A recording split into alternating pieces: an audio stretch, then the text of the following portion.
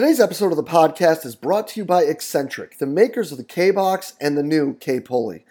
Guys, flywheel training's really grown in popularity of late, and although it's something that's been around for a while, the simple reason that it's grown in popularity is because it works. We've been lucky to have a K-Box in our weight room for the past 3 years, and we've seen some really great things when it comes to improving the athlete's ability to change direction, and then looking at our return to play protocols with different lower body injuries with the student athletes. The love-hate relationship that everyone has with the K-Box is now just going to grow more with the addition of the K-Pulley.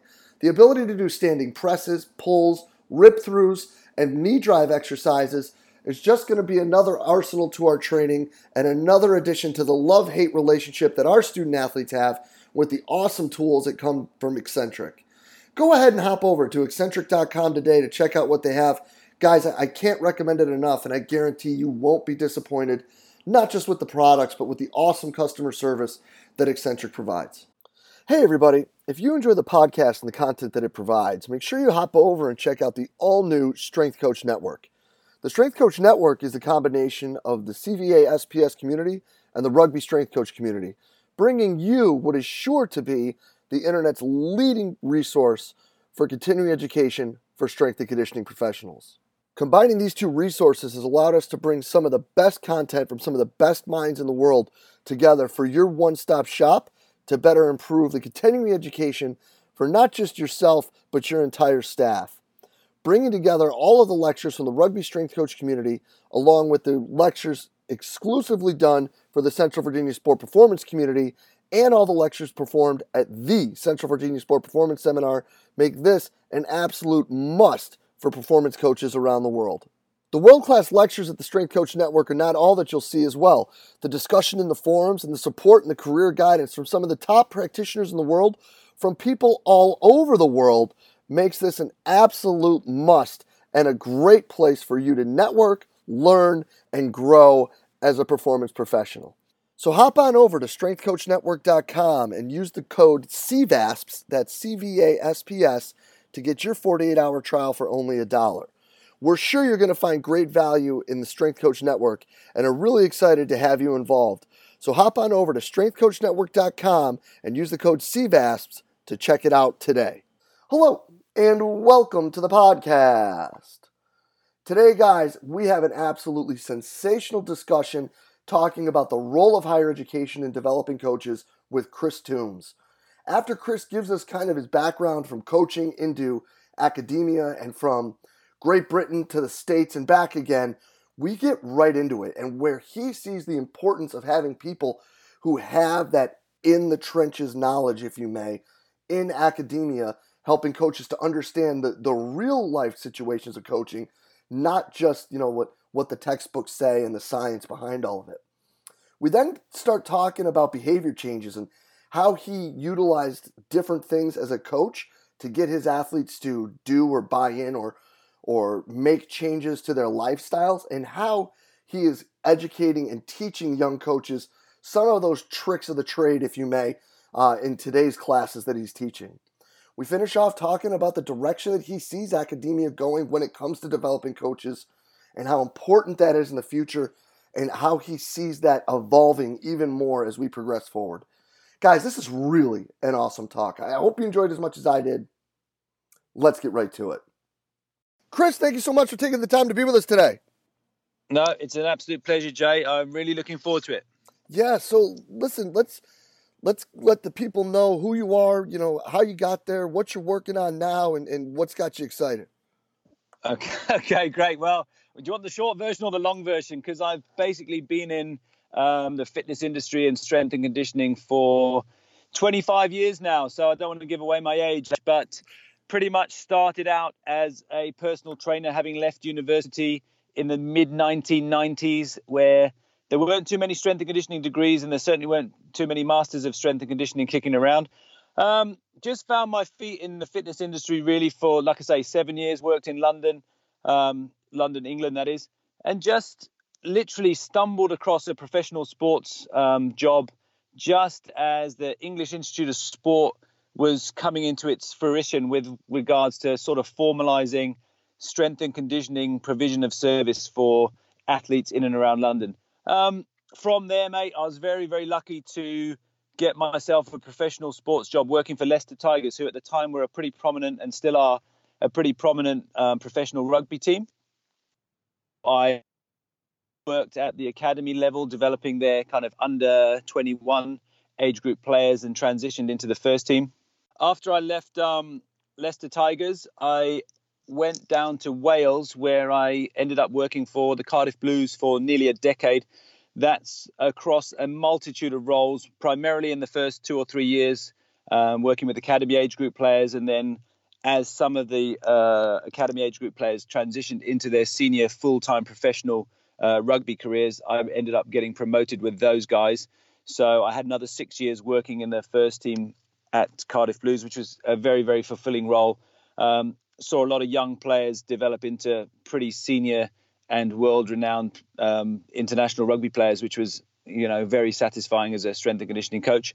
And unfortunately, like every S&C coach who pretty much works in professional sport, at one time, I think it was early 2013, I got released from my contract there. Just not necessarily a clash of personalities or anything like that.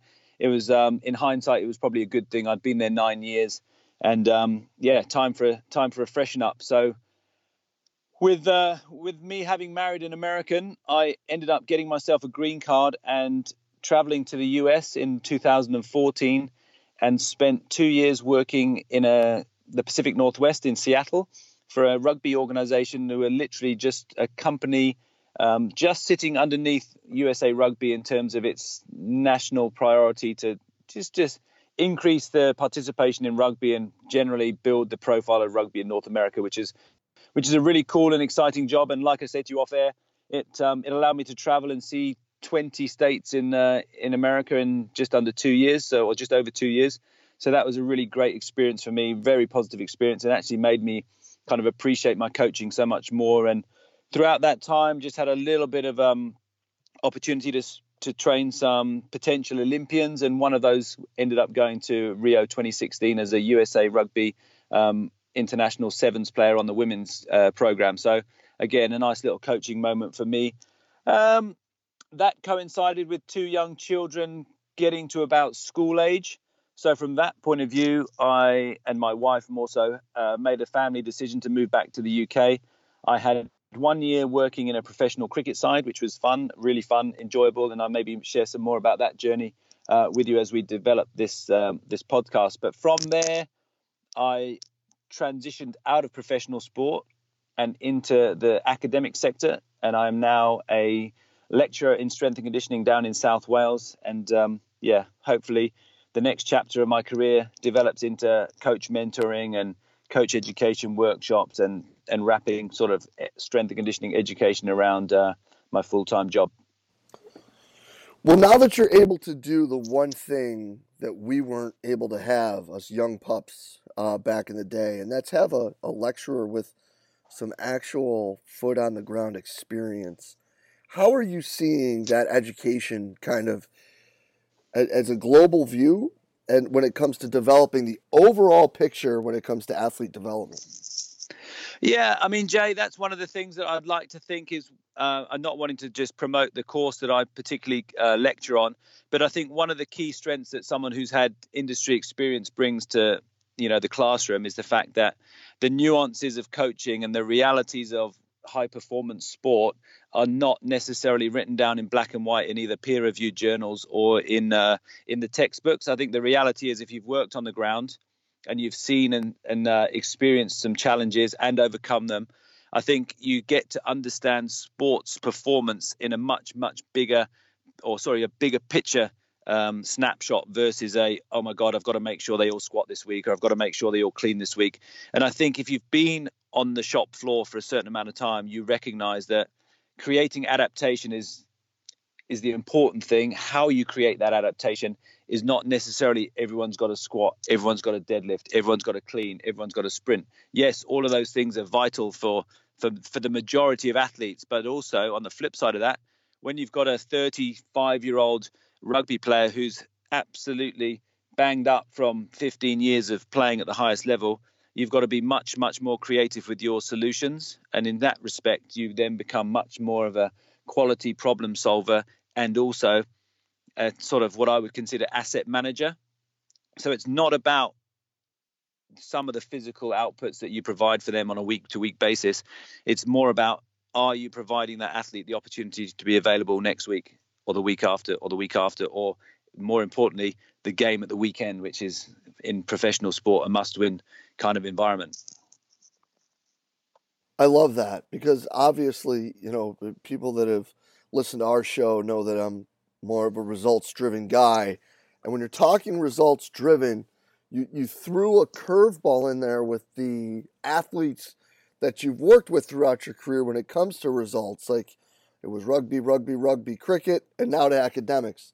So how is this broader view been impacted by your work in rugby and then possibly almost flipped on its head when dealing with the cricket player? Oh, yeah, absolutely. So I know you had Darren Vaness on last week, and we chatted actually after he'd been on the show, and we got talking about some of the challenges I faced there and some of the challenges he faces on a week to week. He's been involved in professional cricket for 2 decades, so he's pretty accomplished. But to come back to you, I think it comes back to that decision making and that process of ultimately being good at problem solving and manipulating variables at very, very short notice. So I always laugh at guys who build these phenomenal 6 to 12 week training programs on Excel spreadsheets, and everything's mapped out and planned to absolutely the nth degree of preciseness. And the reality is, I remember doing it, and it's a boring story, but the player's pretty good. There's a guy called Martin Williams, who's a Welsh international, fantastic player, great servant to the sport. And anyway, long story short, I finished his 6-week training block. This is going back close to a decade now, well, more than a decade, 2007, I think. I built this 6-week training program for him, and I'd finished it on the Friday. We end up playing a rugby match against a team on the Saturday. He breaks his arm. And the reality is that was a sort of aha coaching moment for me. And it kind of stems from how my programming philosophy's evolved since then, regarding having a structural framework that's very, very agile, and you can manipulate and manage it on a daily basis. Because in rugby particularly, you're looking at modifying programming pretty much for 80% of your population. And you're not going to prescribe exactly what you have planned from week to week. The game is a collision-based sport. It doesn't allow you the luxury of 6 weeks of uninterrupted training without a single modification. I would beg a belief if anybody in rugby working in strength and conditioning provides 6 weeks of absolutely perfectly planned stimulus, I'll be amazed. Oh, I'm sure, because it's the same really with American football, where there's constantly the need of flexibility and almost some form of fluid type periodization due to the workload and all of that. But then you take all that and you go to the cricket pitch, which I still don't understand how it's 4 days long.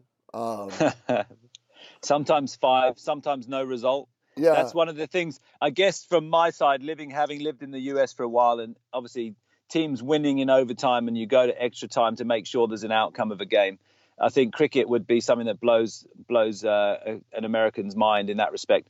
But yeah, the challenges of cricket are very, very interesting, and it did, I think, again, lead me to become a better practitioner, because I had to try to influence, and I say try, I had to try and influence athletes' behavior. It's a high skill sport. It's a bit like baseball. You're trying to hit a missile that's flying at you at close to 100 miles an hour. You're playing every other day. You're playing sometimes, 4 days in a row. But one thing that cricket has is a lot of downtime. And I think if you understand, it's a bit like doing any needs analysis for any sport. If you understand the demands of the sport and you understand an individual player's potential training gaps, you don't need, and this is where I think, again, it's about not necessarily having such a rigid view of, oh my God, I need at least 3 weight training sessions a week. I need at least an hour for a speed session. I need another hour for my energy system development. I think if you're confident enough with the prescription that you can deliver to a player, you can get a strength stimulus out of an athlete in 30 minutes. Make them warm up properly, focus on some mobility restrictions, give them 2 exercises, because 2 exercises is better than no exercises. And it's about, right, what do we got? We've got a time constraint. We've got agility required, because it may be that they can't train on a Monday, especially if you say, for example, an opening batsman who bats all day. Well, great. You've had a physical output that day. You've spent 6 hours facing, like I say, 90-mile-an-hour bowling. You've expended a lot of energy. You've used your physical capacities in the truest sense, in terms of your sports specificity has been absolutely the dominant factor today. But it means that tomorrow's likely to be a recovery day. And then it may be the next day we can give you a short, small dose of either speed or strength. Because the focus I had, Jay, in the cricket was you're on your feet 4 to 6 days a week. So in terms of developing your sports-specific energy systems and your sports-specific skills, you're getting plenty of that exposure. So what do I want? I want to focus on the highest quality physical outputs, which for me are maintaining your speed, because inevitably you also, by dosing speed, create a little bit of robustness around, hamstring health and all that kind of stuff. And obviously the same applied for the strength stimulus. I thought if I can get at least 2 30 to 45 minute weight sessions out of these guys every week, they're building that little bit of resilience for the outputs that they're required to put in, week out, for 6 months straight on the cricket field. So that was my main focus. 2 to 3 exposures of some sort of high quality physical output a week. And as we talked about just briefly off air, it really then became important to give that athlete the opportunity, or at least educate them when it comes to looking after their soft tissue work, looking after and making better choices from the nutritional standpoint. And that way you're just wrapping other performance variables into your program. And it's not just, let's just focus on the physical. Let's make sure your hydration's a little bit better. Let's make sure instead of drinking 4 beers each night, you drink 2 beers each night. You make better choices. And that sounds ridiculous, but for those who know cricket, and I'm sure it may be similar in baseball, I'm not sure, there's a fair few guys who love a beer, and there's a fair few guys who love a beer 4 to 6 times a week. And that's going to add up, and that's going to impact on your performance for obvious reasons. So those kind of decisions and that kind of, I guess, influencing behavioral change would have been something that I really, really had to focus hard on to make an impact in that particular environment. Does that make sense? 1,000%. And let's keep running down that rabbit hole. What are some ways? Because I'll tell you right now, when it comes to athletes in the U.S. right now, I think that behavioral change is probably the hardest thing that we're seeing when it comes to eliciting that in the entire training process. So what are some ways that you had some success with that, with all of those different ways, like all those different things you talk about? Well, I think it goes back to sort of the coach, and I take some sort of, it's more retrospective, but Jeremy Shepherd up in Canada now, it's kind of that servant. And we are serving, and I think that's the attitude that I have as a coach. I'm there to serve the athlete, but I'm not there to basically wipe the backside of the athlete, but I'm there to serve the athlete. I'm trying to do my best so that they perform on the field as often as possible. So, for example, it would be, even me, and I'm 40-something years old, and I'm not ashamed to say it, I'd make protein smoothies, for example. And I have no issue standing at the blender, putting in the blueberries, the banana, the protein drink, the whatever else. I'd hide as my best, well, one of my good friends in England will say, Darren Roberts, he loves a name check in a podcast as well, so he'll love that. But Darren says hide the broccoli. And that's in terms of delivering a stimulus to an athlete as well as delivering them some good quality nutrition. So what I might do is make a banana and peanut butter smoothie and just chuck some spinach in there and some blueberries or whatever. So I just subtly made an impact on the quality of input into an athlete's diet by just literally making some quality smoothies, having a little bit more say in the kitchen when it came to, guys, let's plan these meals for our athletes a little bit more successfully. And then you're actually then sitting around you spend a lot of time with athletes, especially in cricket.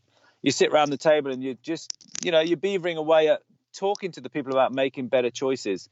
You're talking about influencing them subliminally. So for me, I was very fortunate that I worked in for Cardiff Blues, but in Welsh rugby when a guy called Craig White was very prevalent. And I think you may have heard that name before. He's very, very accomplished rugby strength and conditioning coach. But he was brilliant on signage and just visuals and putting big signs all over the training building that would be, the first one was, it was titled "Are You Tired?" and it had a 12-point checklist about living the lifestyle of a quality professional athlete. It was hydration. It was, do you eat organic produce? Do you drink high quality recovery shakes? Do you have soft tissue work? Do you sleep the same amount of hours a night, etc., etc.? But that was kind of how I evolved my practice to just influence athletes face to face, over dinner, vegetables, hydration, just chip away, protein, whatever it may be. And I'm not a nutritionist, but I know that eating fast food and eating nutrient dense food are two different things, and they make you feel two different ways. And that's where I kind of got my level of interest into, right, I might not be making the massive difference in physical output, but in terms of performance, I'm making a difference because I'm actually trying to initiate behavioral change in these athletes so that they make better choices more often.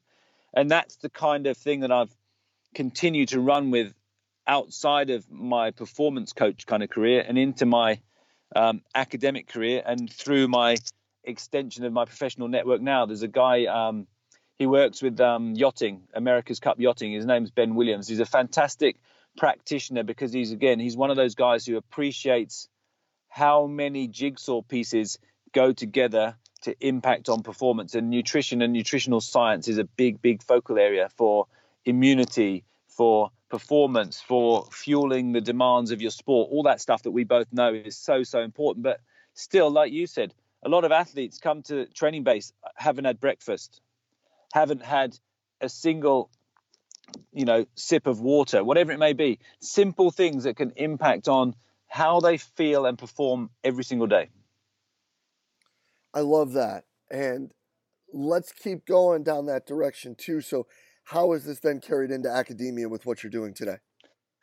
Well, I think for me, I know it's an important area to provide students with the fundamentals of exercise science and the reps and sets, the regressions, the progressions, the matrices. But a lot of for me, particularly in the third year of their undergraduate studies, you're looking at performance management. You're looking at programs that are maneuverable and go with the flow of understanding traditional periodization methodologies, but also on the flip side of that, integrating what a good friend of mine has put into practice a long time ago as well. I know I've dropped a few names today, but Ashley Jones, who again was a national level strength and conditioning coach with the New Zealand All Blacks and the Australian rugby union team, amongst other very high profile organizations. But it's about this conjugated, vertically integrated. So I know the guys like Charlie Francis have got this kind of, or did have this periodization type mechanism. It's where essentially everything has to be trained at every given time. But what you provide the athlete with most as a priority is obviously their training weakness, and not necessarily just their training weakness, but you can train their strengths as well. So I think for me, it's understanding that some of the periodization methodologies of yesteryear are a little bit flawed, but also I think, again, just talking about it from a contextual point of view when it comes to what I would consider storytelling. It's always good to have real life performance examples to back up some of the narrative that you're kind of speaking. So, for example, that broken arm scenario is a good one. You can tell a story that resonates with a coach or with an athlete or with a student. Listen, I'm encouraging you to plan. I'm encouraging you to plan thoroughly, but I'm also, on the flip side of that, encouraging you to think about the potential problem solving and solutions you may need that aren't necessarily stuck to this 6-week program. Are you with me? 100%. So you're coming from it from two sides. You think this is what the theory and this is what the textbook and this is what some of the peer review is telling you, but you've also got to critically evaluate and think outside of that. And it's great. A really good example would be JB Moran. So JB Moran, you guys have come across JB Moran. He's a French sports scientist.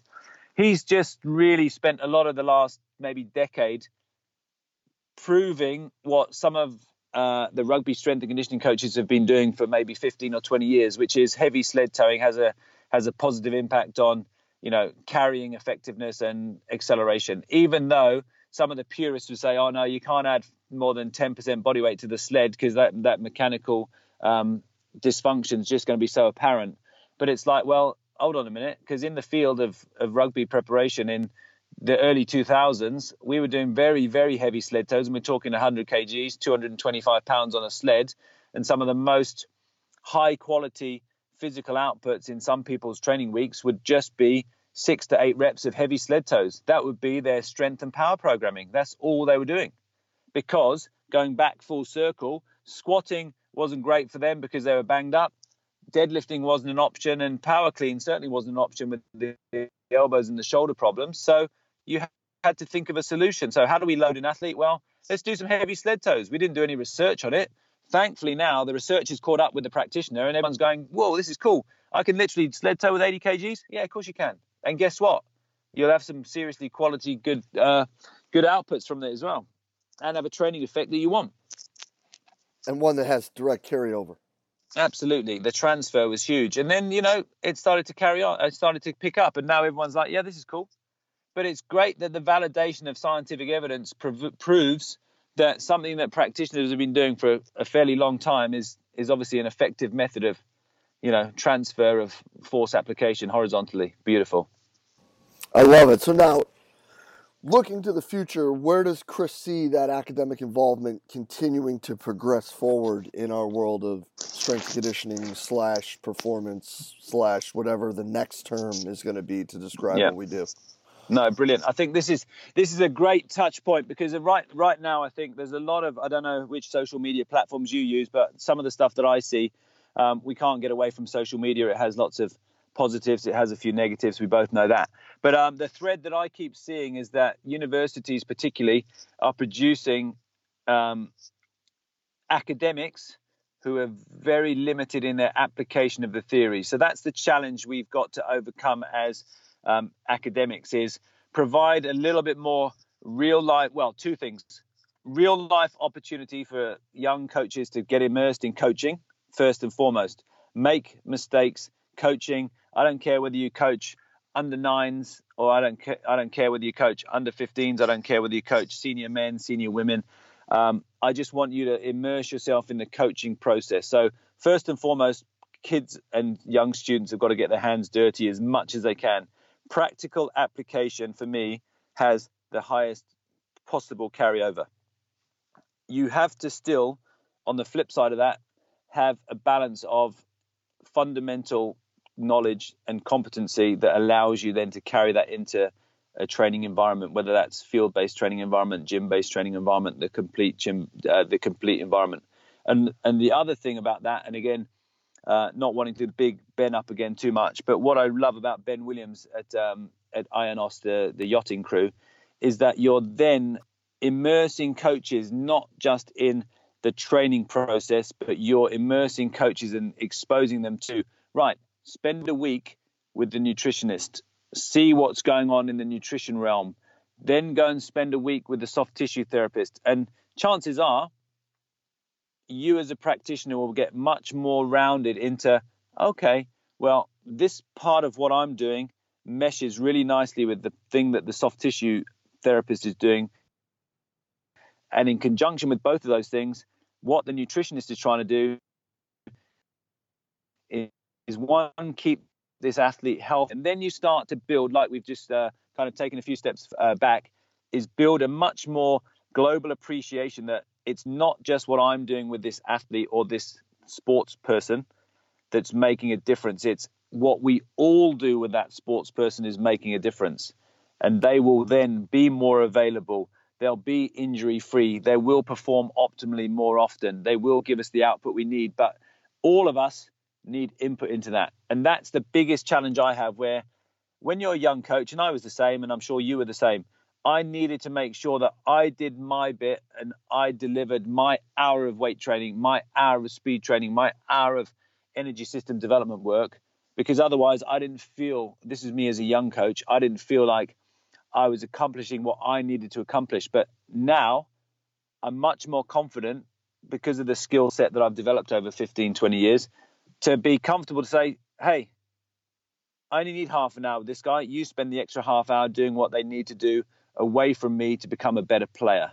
And that was a big, big thing for me. I think I had probably 4 or 5 years where I didn't get that. And then I had probably 7 to 10 years where I was like, yeah, even if I do less, I can impact more. And I think that's kind of I'm hoping that's sort of some of the biggest messaging I can pass on over the last sort of 20 so years.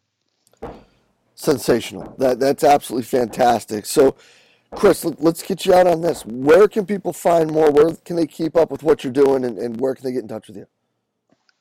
So I'm on Twitter and Instagram. I'm trying to keep up with the kids. I'm Chris Toom 71. Very, very unoriginal. It's my name and my birth year. But yeah, Chris Toom 71 on Twitter and on Instagram. And yeah, mate, it's great. It's been a real pleasure to chew the fat with you. And yeah, hopefully I can do it again soon. Yeah, 100%, man. This is absolutely sensational. People are going to love it. I can't thank you enough for your time, Chris. This is great stuff. Thanks, Jay. I really appreciate it. Yeah, man. Well, we'll be in touch real soon, bud. Thank you so much for your time. Brilliant. Cheers. Thanks, Jay. Yeah, man. Bye. And a huge thanks to Chris Toombs for spending the time with us today. Guys, just open, honest, candid sharing from a guy who's kind of done it all, right? He's been a high-level coach. He's been around the world and seen it through multiple lenses of different sports in different cultures, and now trying to give back and help the future be better. Chris, I can't thank you enough for all you're doing for all of us to be better, man. Keep up the great work. We truly appreciate everything you're doing. And as always, if you did enjoy the talk, please share it through the social media outlet of your choice. Facebook, Twitter, Instagram, whatever it may be. As always, we are just trying to get the best information out there to all the great coaches that we can. And as always, guys, thank you for everything that you do for us here at Central Virginia Sport Performance. We will be back next week with another awesome guest. We will see you then.